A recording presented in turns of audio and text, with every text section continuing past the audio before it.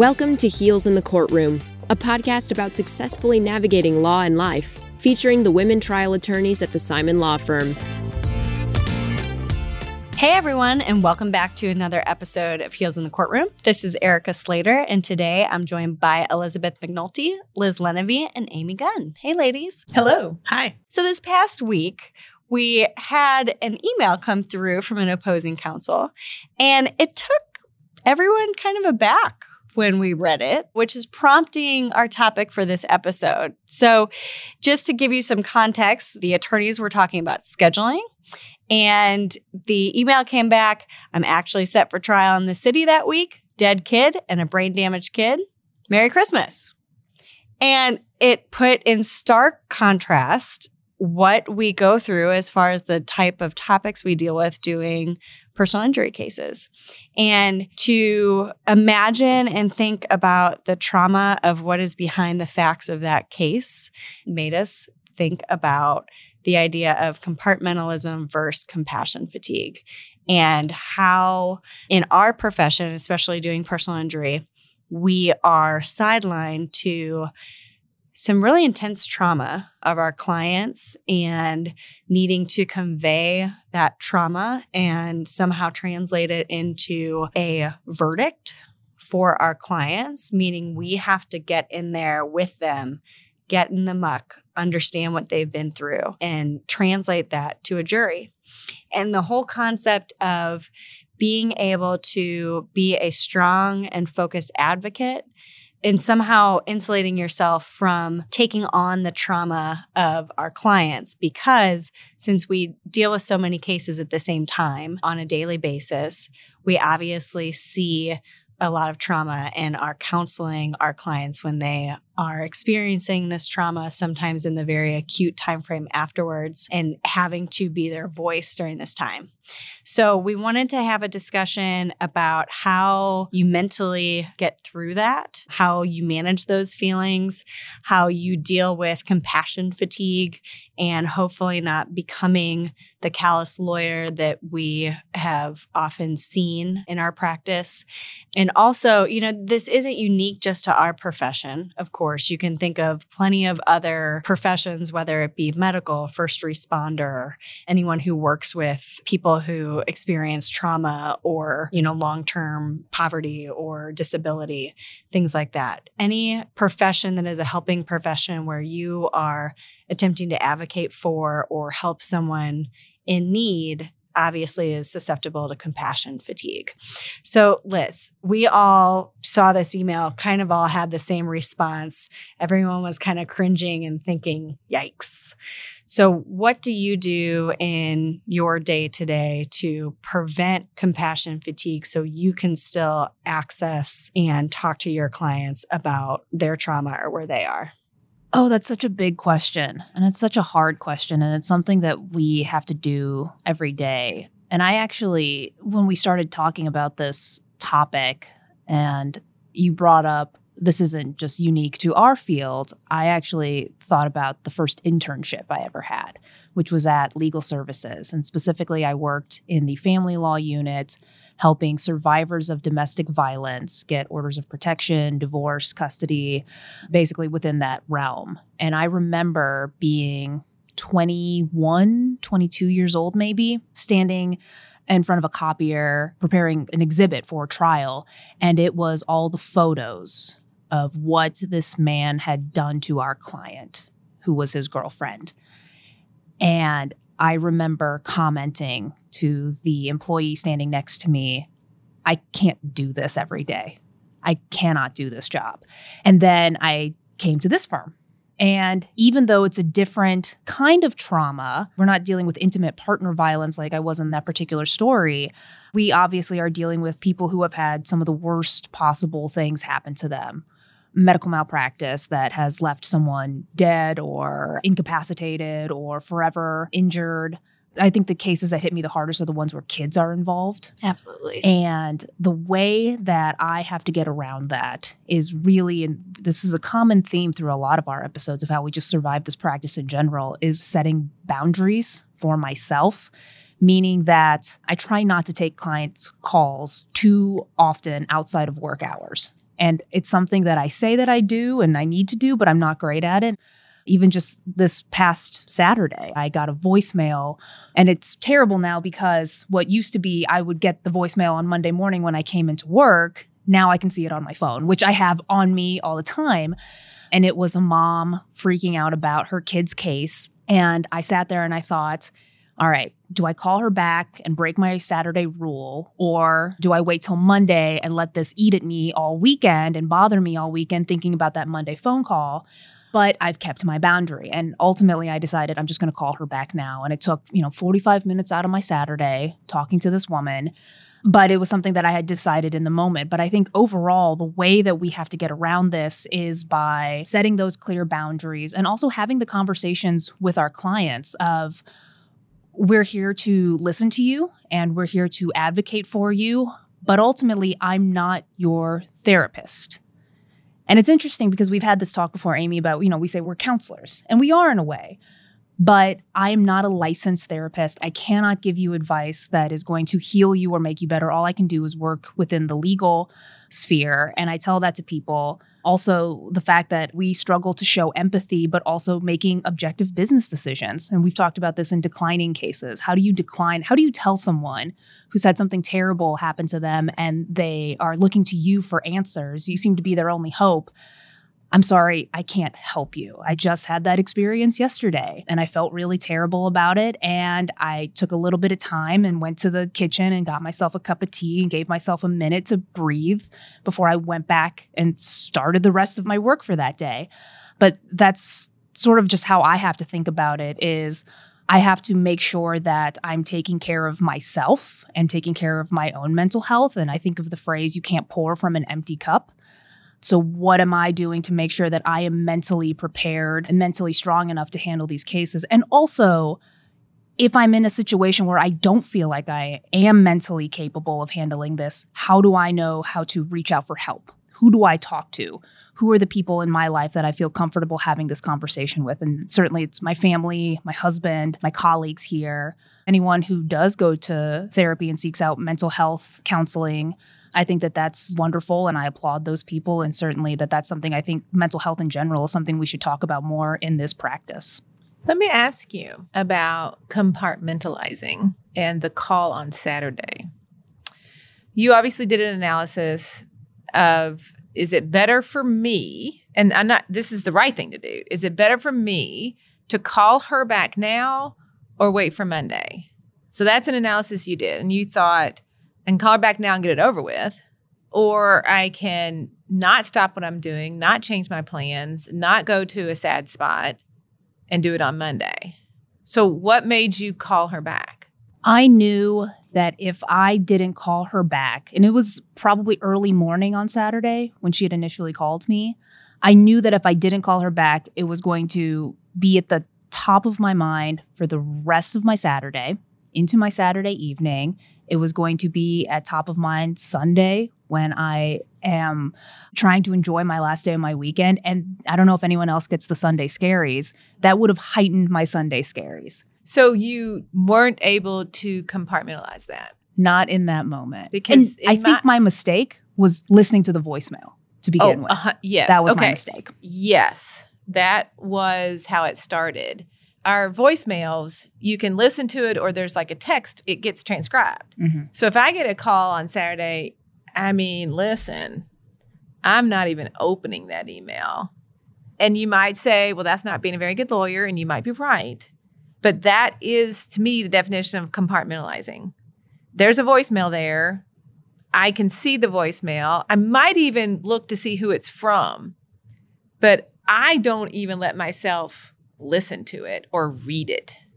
Because I believe that if it's really important on a weekend, it's going to be family and they're going to text me. That's the definition in my world of compartmentalizing.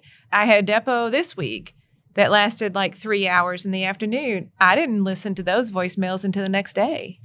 Now, looking at our topic, compassion fatigue versus compartmentalizing.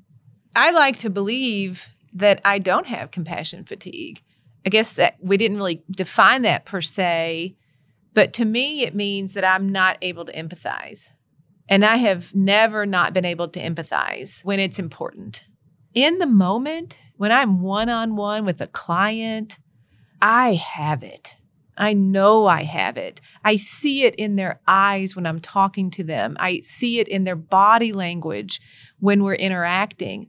I feel it myself. I have empathy. I have compassion, but it is a very focused situation. To me, that's the only way I can explain how I can not listen to that voicemail or get a really bad situation that happens and listen to a 3-hour deposition of a terrible case involving really sad issues, both in terms of why something happened and the results of that to our clients, walk away and live my life.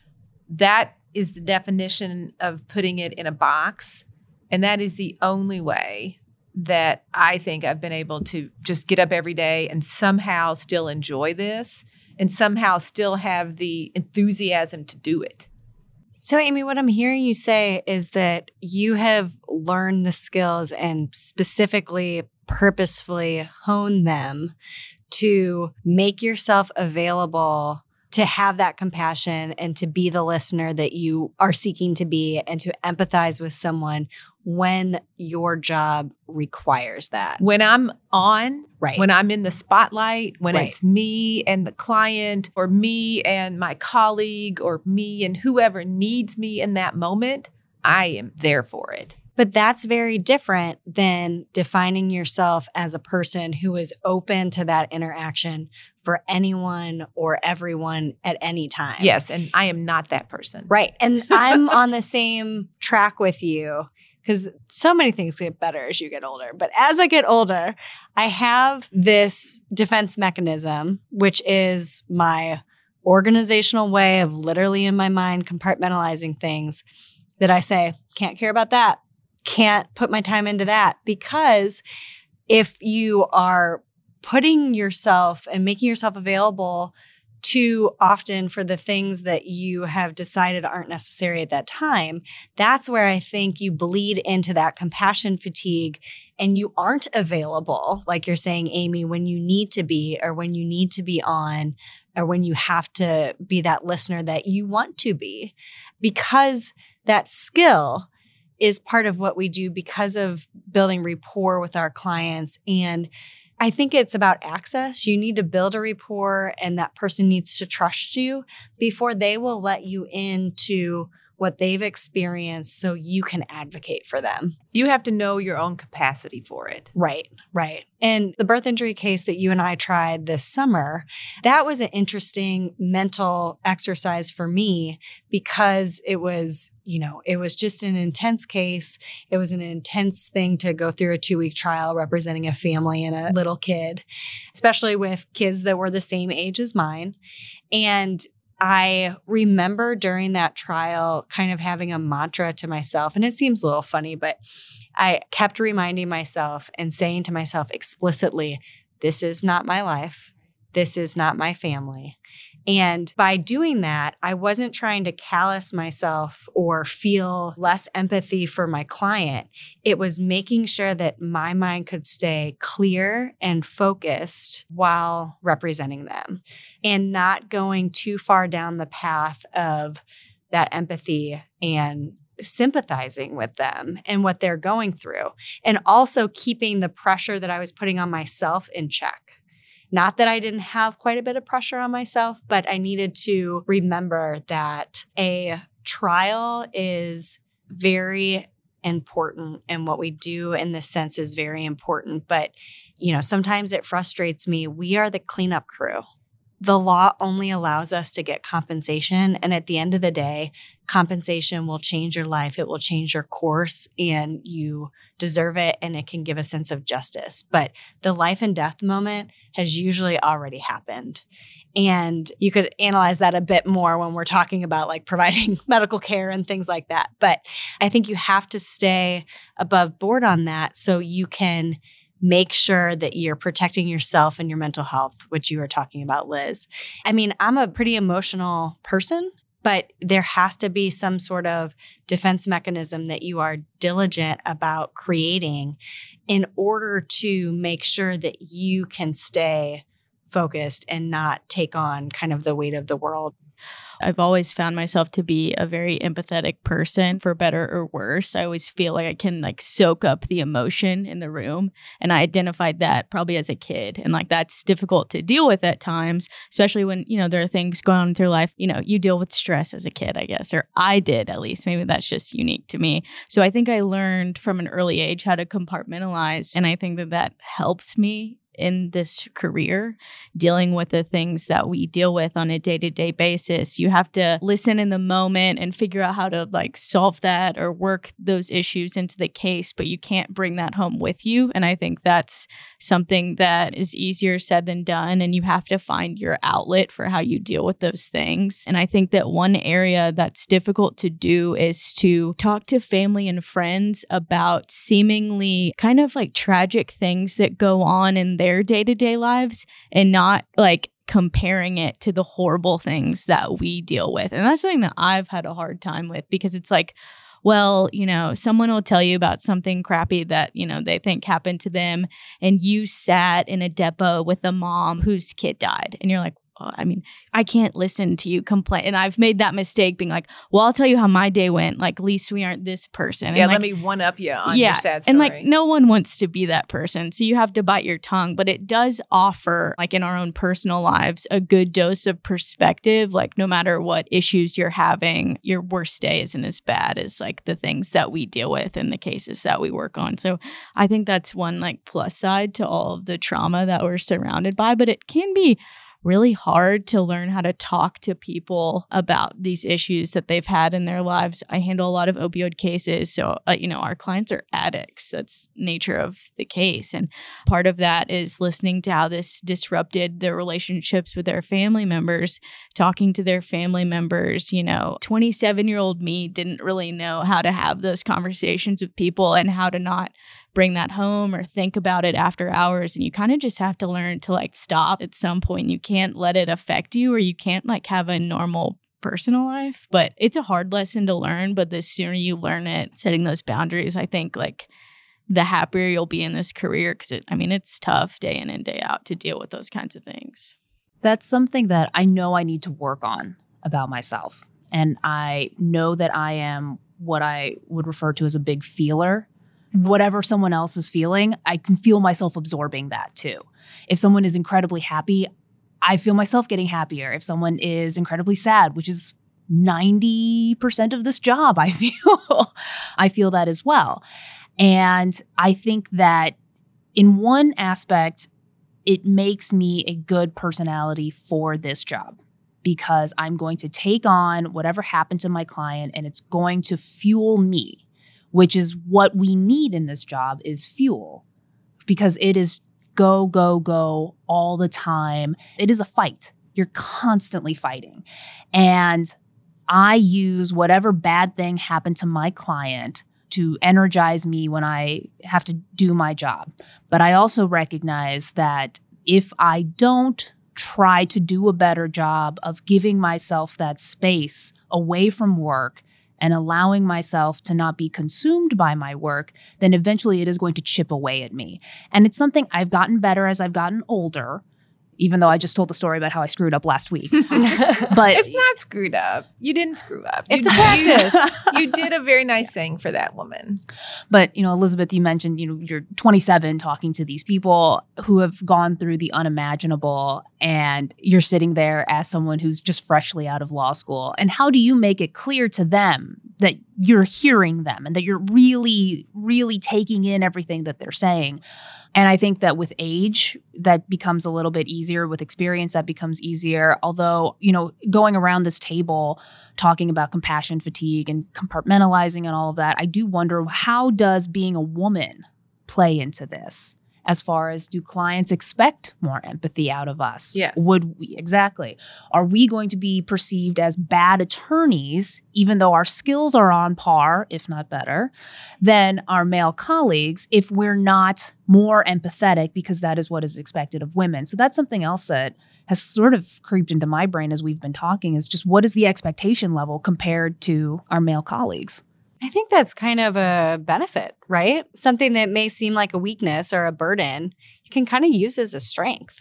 And maybe the way that someone who is a feeler or someone who is a good listener or good empathizer can access their clients better, can build that rapport better. I mean, by and large, the trust I see from our clients and the relationship we have with our clients makes our cases go better.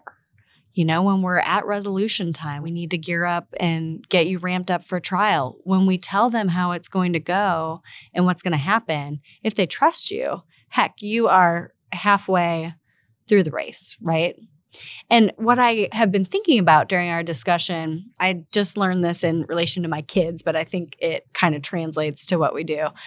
So toddlers are crazy. And my wife and I seek out a lot of advice on how to weather the toddler years. One of the, social media accounts or something we follow the other day posted something about how, your toddler is going to ride these emotional waves up and down all the time. And you can let them do that. You don't need to control it or stop it or whatever. But you don't have to ride with them. You get to be the anchor and the steady voice in that experience. And that visualization is so translatable to everything. If you can be the steady, unwavering voice, you're going to gain the trust and the rapport of your client. You're going to keep yourself and your mental health and your compartmentalizing in check. And you also will be able to keep your focus. So if you remove yourself from the idea that you have to ride that wave with your client, if it's a good day, if it's a bad day, if something because of their case brings another burden upon their family or another financial issue, because the breadwinner in their family is now permanently disabled or something like that. If you get off that wave and you are the steady anchor, then you're the one who can focus on the job that you have to do. I appreciate all the eye contact everyone's giving me. One last topic that I wanted to bring up, I think it's important to address in this conversation, is maybe some of the unhealthy coping mechanisms that people in various professions use, but I know lawyers seem to have a particular problem with, and that is substance abuse or other forms of unhealthy coping mechanisms. And I think it's important for us to, one, normalize talking about that and normalize seeking help and encouraging people to get help, and note that it's a struggle and it can be a disease sometimes, but it is not a moral failing. It is not a sign that you're a bad attorney or bad at your job or anything like that. It's something that people struggle with, and we need to support our colleagues in that sense. And so if you are going through anything like that, I know bar associations across the country all have resources available for attorneys to seek out help in those situations. And furthermore, if you need to get mental health counseling, again, that is a sign of strength, recognizing that you may have a problem that you need to fix and working on yourself. Or even if you don't think you have a problem and you just think it could make you a better you, mental health therapy and counseling is such a wonderful resource, and I wish that it was more normalized and people felt more comfortable talking about it. And I think we're heading in that direction. Certainly, it's better than what it was, but there's always work to be done. And I think that us using this platform that we have, ladies, to talk about it is another step in the right direction. Thanks for that, Liz. I think that as we've been talking about our own practice and developing the skills of coping mechanisms, avoiding compassion fatigue, and working on compartmentalizing where we need to, that's something that always needs to be remembered. It's a practice, right? We're never going to get it right all the time. There's going to be periods of time where compartmentalizing, depending on what your cases look like or what you're involved in, is going to be much harder, or compassion fatigue is going to rush in much stronger, depending on what you have going on in your personal life versus professional life as well. So it may be the season that you need help, and a different season you may be the one helping others learn how to make this distinction in our professional lives. So thank you everyone for joining us. Our new episodes drop on Wednesdays. You can reach us at heelsinthecourtroom.law with any comments or questions. Thanks. Amy, Liz, Erica, Mary, Elizabeth, and Megan would love to hear from you. Send your thoughts to comments at heelsinthecourtroom.law and subscribe today.